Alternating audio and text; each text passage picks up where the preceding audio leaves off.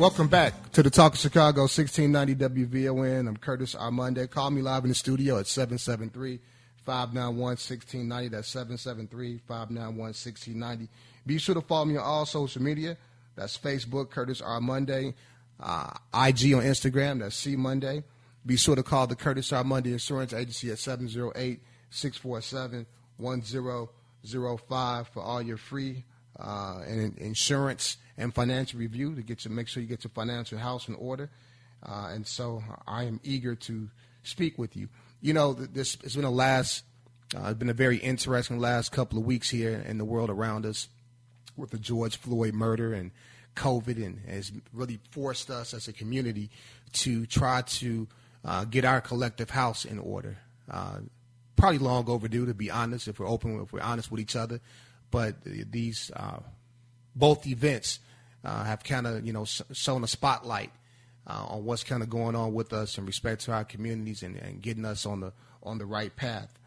Inherent in that process is always the financial economic piece. It makes us, wonder or try to figure out how do we begin to level the playing field in respect to our finances and in respect to wealth building, in respect to leaving a financial legacy to our loved ones and building money or circulating that dollar within our community. As a business owner, having access to capital is a huge deal to me. And at times, as a small business owner, I've had difficulties with the larger banks because they're not the proper audience for an entrepreneur like myself. And so mid-sized to smaller banks, community credit unions have always been, in my opinion, a safe haven for the small man, the small African-American business owner, the small minority business owner who's looking to do stuff. As I got ready for my guest, I did some little research and was fascinated by what I found out about the black banks, or the status of black banks here in the United States. I didn't know, but I discovered in my research that Jesse Benga, born April 10th, 1865, and passed away on June 13, 1950, was a prominent African-American banker. In fact, he had the first black-owned bank here in Chicago. And so was able to do that in a time where racism was prominent and a time where we didn't have a whole lot of opportunity. And so he founded the first privately owned African-American bank in Chicago. He was a notable pioneer of African-American business in the early 20th century. And he came to Chicago in the 1890s with $10 in his pocket and was able to kind of get things started. So that entrepreneurial spirit was high back then and was able to break through, and I feel like that can still happen today. Helping me to talk about this conversation, or to talk about the status of black banks and an initiative he's kind of spearheaded, is my guest. He's the co-founder of Ronald Smith Enterprises, LLC, which is an investment holding company. It's affectionately known as Dion to all those that know him. He's a child welfare advocate for a private agency contracted with the Illinois Department of Children and Family Services, where he recruits, trains, monitor, and develop foster parents to provide safe and loving homes for abused children. He's also a retired sergeant from the village of Calumet Park, having served almost 25 years in law enforcement. He's also a man of the greatest fraternity that ever existed, Omega Psi Phi Fraternity Incorporated. I want to say good morning to Mr. Ronald A. Smith. Good morning to you, Dion. How you doing, bro? Good morning, my brother. How are you today? I can't complain. Thank you for being my guest, and I'm eager to learn more about what you guys are doing. Tell our listening audience, I really want to know what really spearheaded and what was the motivation for you and your business partner, friend, spearheading this $50 billion challenge that you guys set out. Tell us a little bit about that.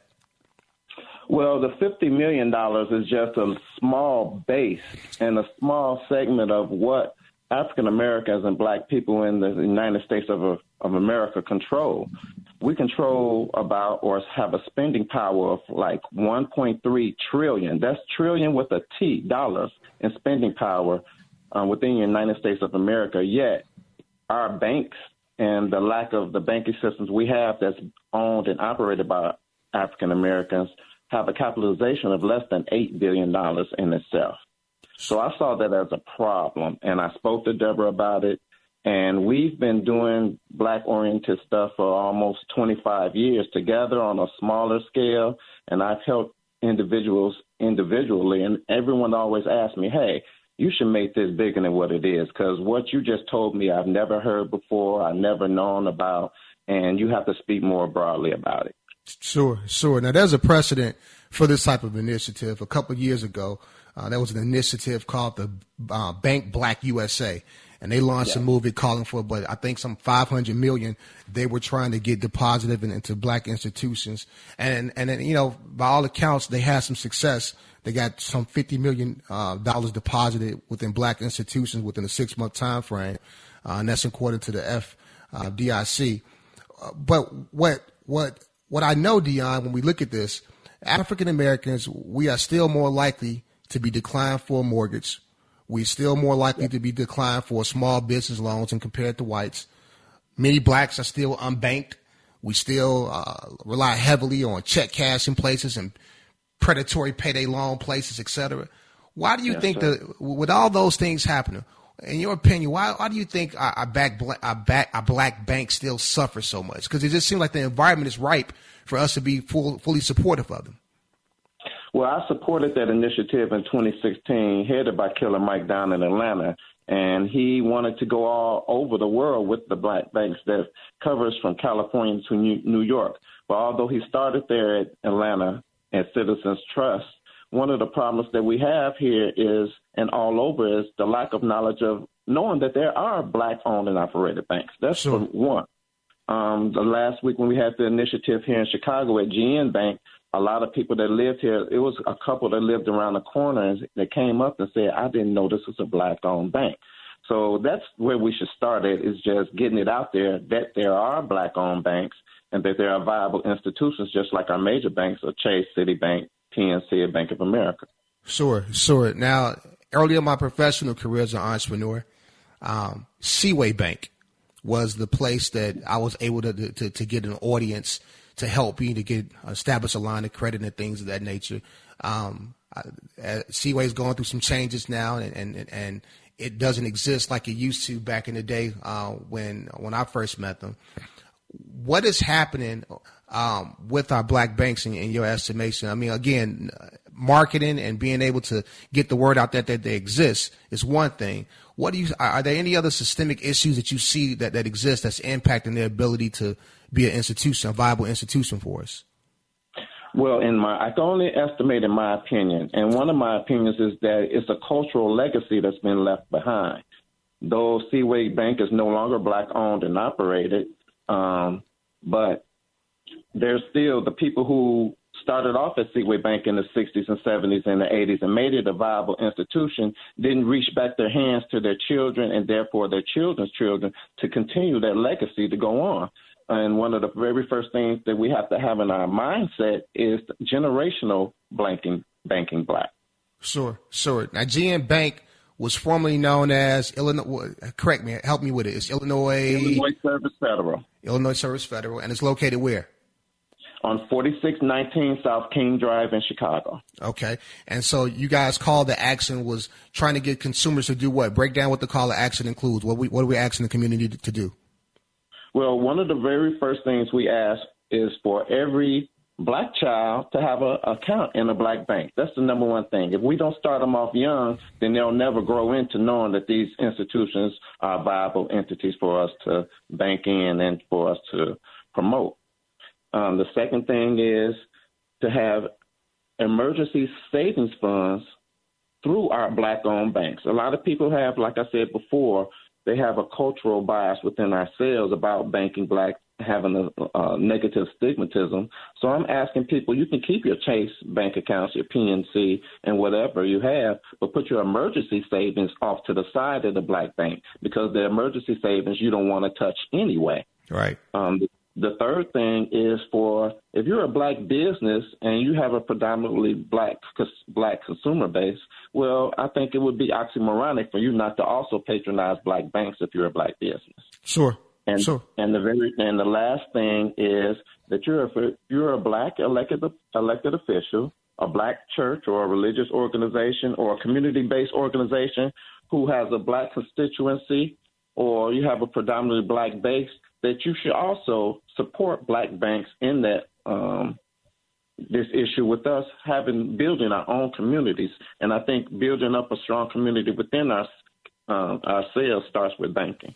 Absolutely. I mean, Deanna, it just makes sense. You know, this one is not right here. It's not rocket science. You know, we need to have these institutions that will be the cornerstones to be able to help protect our best interests. And as we try to reclaim back our communities and grow it and, you know, be able to thrive in this, hopefully soon, a post-COVID COVID-19 environment, that that the banks are going to play a huge role in that. I can tell you also, though, as an entrepreneur, having access again, and you know this, having access or having audience with the institution that can help you get capital to hire people, to market, to expand your operations is critical. And you see it in the white communities a lot. Like, you know, I have colleagues who are, you know, Caucasian and they refer me to their entities who help them with their financing and growth. And what I'm amazed at, Dion, it's not the Bank of Americas that they introduced me to or the city banks. It's what would be comparable to what we're talking about with GN, right? It'd be the smaller community base. Smaller bank. Yeah. And you get an audience. You know, what are you trying to do? Well, I'm trying to buy some real estate. Okay, tell me what you got. Oh, okay, cool. Well, here's a line of credit for $100,000. Go ahead, come back, talk to it. I'm like, okay, we need that exact same thing within our community, Dion.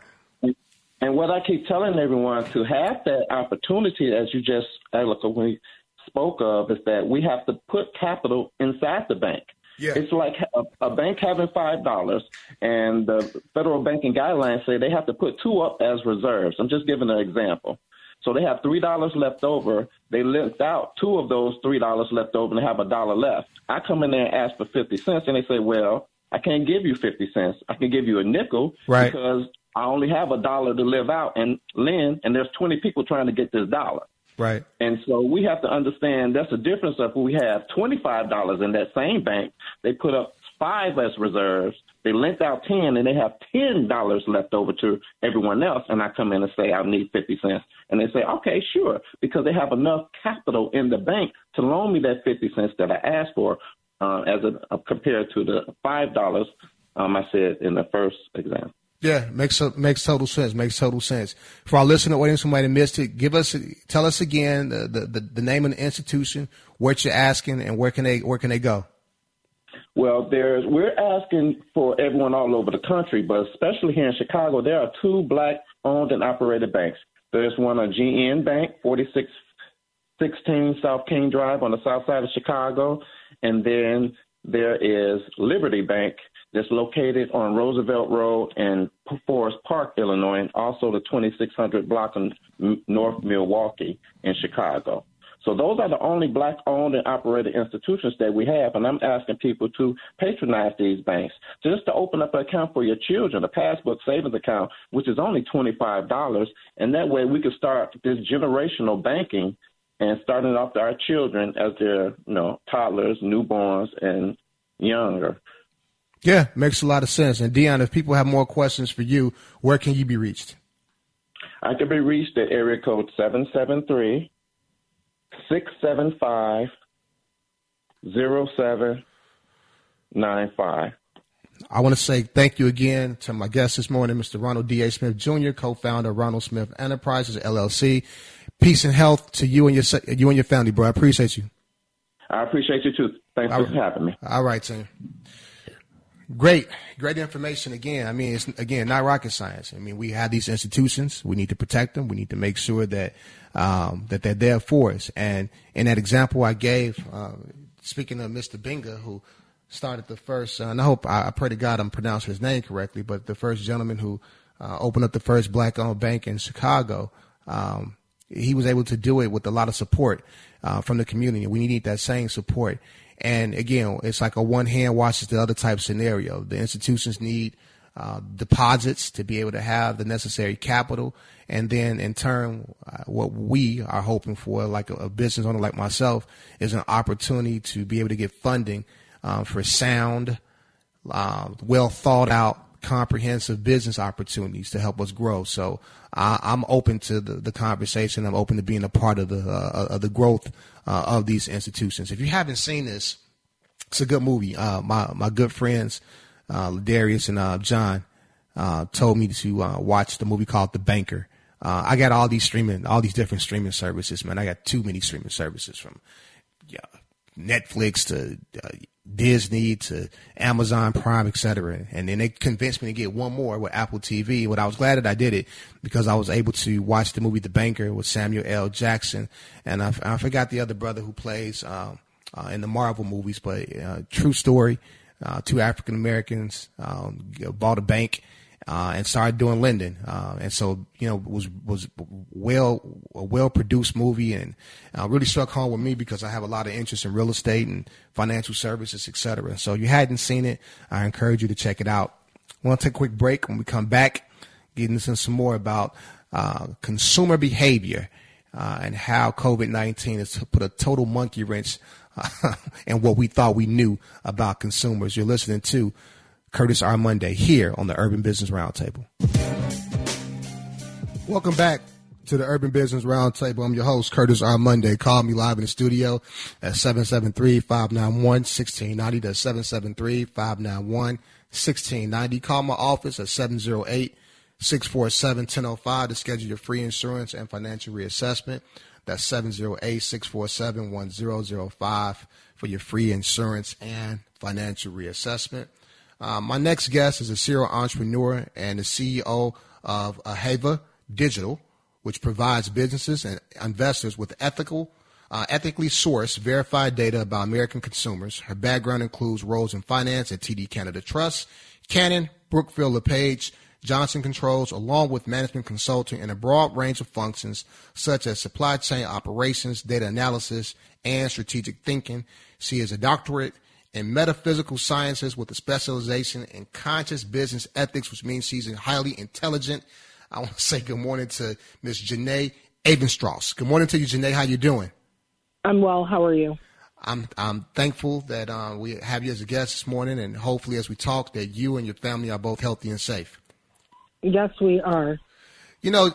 With everything that's going on with COVID, one of the things that's really been fascinating is the rapid pace of change, the rapid pace of how things 1 minute are totally different the next. I almost got to a point where I had to really turn off the news, because I would get information about one thing at 9 a.m. and by 6 p.m. at night, it was something totally new, it was just overload. And so I got the flip side of that, or in addition to that, is that consumers have really been changing also, and businesses have been impacted by this. I want you to help our listening audience dissect this. What changes in consumer habits do you think are going to have the most lasting impact on businesses and investors? Well, social distancing is probably one of the key places that I would share is going to have a lasting impact. The majority of the country and the majority of the world is still afraid about contracting COVID, and since there's no cure, there's no reassurance. And then also the other part is, too, they're not being fully transparent about how the after effects or the adverse effects around COVID, so on what it does to the human body. So I think that's one of the biggest places. I think some of the type of sectors that will probably take the longest to recover will be the travel and hospitality sector, for sure. But we've definitely seen in other sectors such as food, online e-com sales have skyrocketed, right? Because more people are forced to eat at home. They're not seeking to eat out more. And I think that, and then also on top of that, you're having people that, when you were talking about change, everything's changing day to day. It is really a day to day. And I think that we want things to go back to normal, but the reality is that we're living in a new world. Absolutely. Yeah. Yeah, no, you hit it right on the head. I mean, when I think about that question, I put I'm a small business owner, so I put my small business owner hat on. I literally have been out of my office since March 16th, and we've been working remotely with laptops and utilizing technology to run my insurance agency for the last couple of months. And as I look at this, outside of me being anal, the reality of it is that we're still pretty efficient. And so now it makes me reevaluate my business model in terms of, do I really need storefront space, right? Why not just, downsize my storefront space and get me one of the shared office spaces? Essentially, all I need is one person there if I get a warm body, but I can have a team of individuals with laptops all around the city. So I see it. And I think that what you're going to find is that businesses will start to reevaluate internally, what their business model is, and start to make some changes because they've had to as a result of COVID. What are your thoughts? Well, no, and you're 100% right. I know that years ago, like, our organization's virtual, and then we have office space because we have a partnership with Regis globally. But, we had even many entrepreneurs are like, no, you should probably invest in office spaces. Well, guess who's laughing now? Right. The reality is that most corporations, we've seen Twitter, who has come out and said, their CEO said that he doesn't even plan on he doesn't even care if his employees come back to work in the office. And then Google isn't even sending back their staff until next year. And then it's still based at their leisure. One of the things that people need to realize is that for people like myself who've had an extensive career corporately, one of the reasons why I started my company virtually was due to this. Is that productivity in people that work remotely is much higher than people that go into the office. The primary reason being is that they have better life balance working from home. If you're having an off day, do you really want to sit in the car for an hour or so to commute? The average commute time is an hour to and from the office for most people. So now you're diminishing that. You're also diminishing stress amongst a lot of people as well, right? Because they're not doing the commute, they're not rushing to come home, and then they can kind of balance things around their workday. More employers are I think, like, the bigger companies are more of the ones that are concerned because they really did not heed to the advice that was given by their advisors to start putting some of these contingencies in place. Yeah. I think what COVID-19 has really done to a lot of businesses, again, it's making you look at your business model.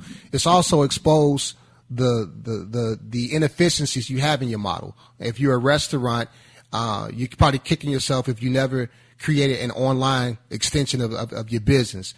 I always think about these commercial businesses in downtown Chicago, Janae, for example, who like the restaurants whose businesses are predicated upon the lunchtime crowd who comes down, from the upper floors and down and patronizes the local business. And I'm always saddened by the thought that I'm like, what the hell are they doing now? And what are they going to do going forward? Because I don't know exactly what the future looks like. From an investment standpoint, though, and I do some investing on a more of a personal level.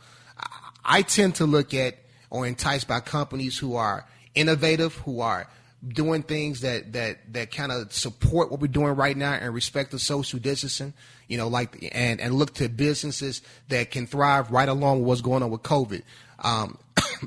But I also think, though, you mentioned the leisure industry in terms of hospitality, rather. I actually feel like that's going to, once we get a vaccine, once we get back to some level of normalcy in respect to that, I actually think that industry will make a rebound because people are tired of being in the house. I got an 18-month-old, so I can kind of concur with that feeling, Janae. Yeah, and it really comes back to what you mentioned there at the beginning of your phrase when you were talking about investing. It's about businesses that are innovative. Like, look, Starbucks is downsizing over 200 of its locations, right? And Canada was one of the places that they did downsize.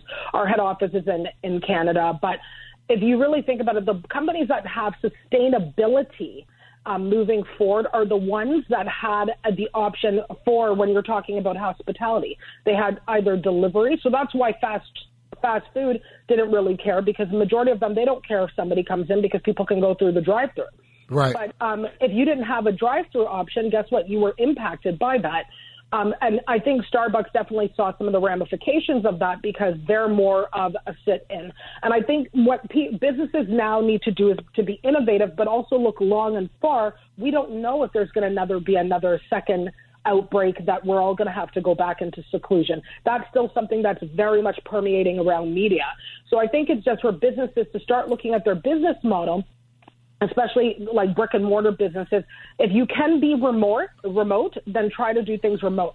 If you're not online, get online immediately. Like if I share with people, like we've been so busy due to the fact that e-com sales are just skyrocketing.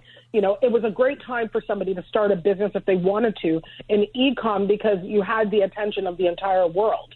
And so I think that businesses have to just keep up with the times and start implementing, whether that be financial contingencies within their organization to ensure that they can weather a storm.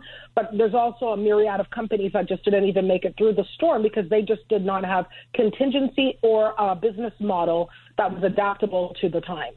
Are there any changes in consumer behavior that you find the most interesting or surprising?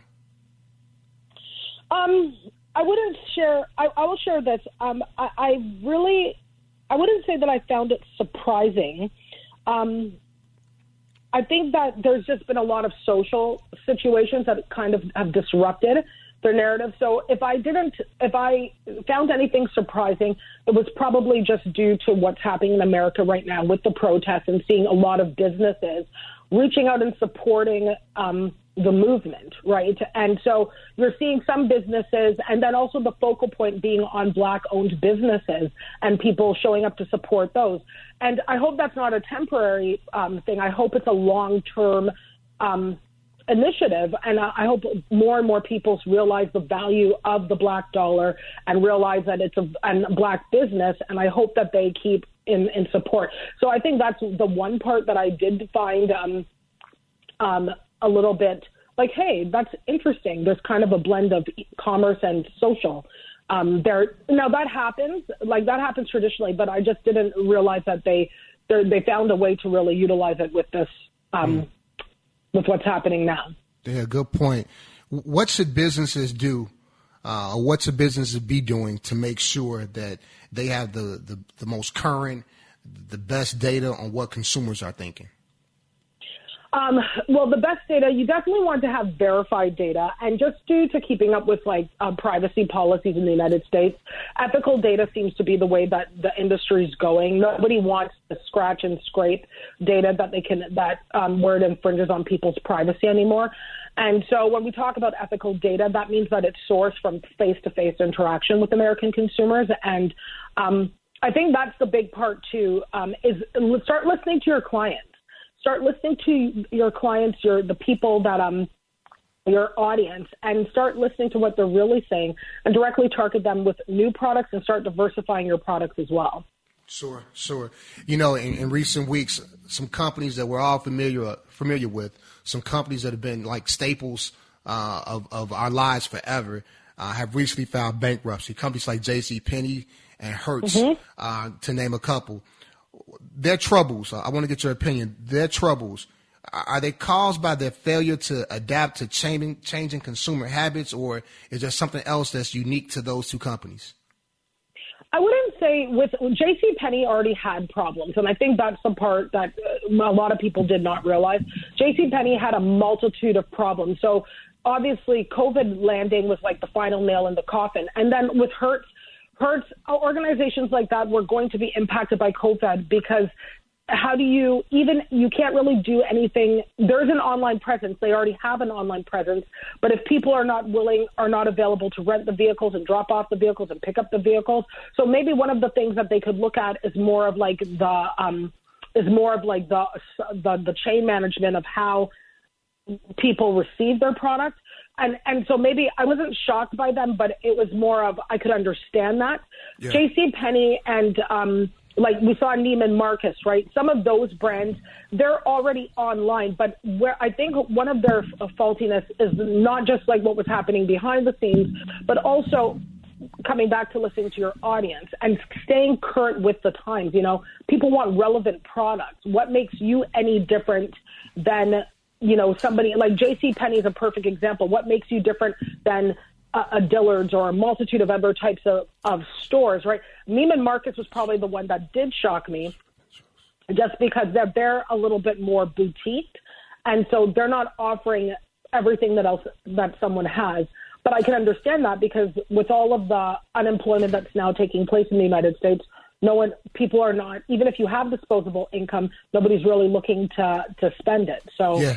I understand that they're looking on how they can manage, they can conserve their money just because they don't know. There's so much uncertainty. Yeah, absolutely. I mean, Hertz makes total sense that they're having some troubles because people are sheltering in place and staying home, not traveling as much, et cetera. It just kind of makes sense. And so maybe they can weather the storm. I think JCPenney just has a marketing identity issue. They got a marketing identity problem, and there are so many other options out there. You mentioned the online presence or lack thereof for them. They just have a tough competition kind of going forward. And you're right.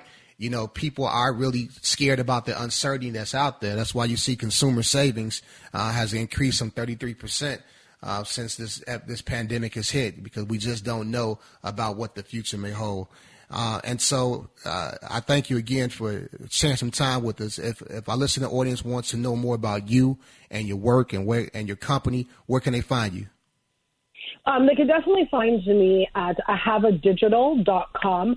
And yeah, that's where they can find us.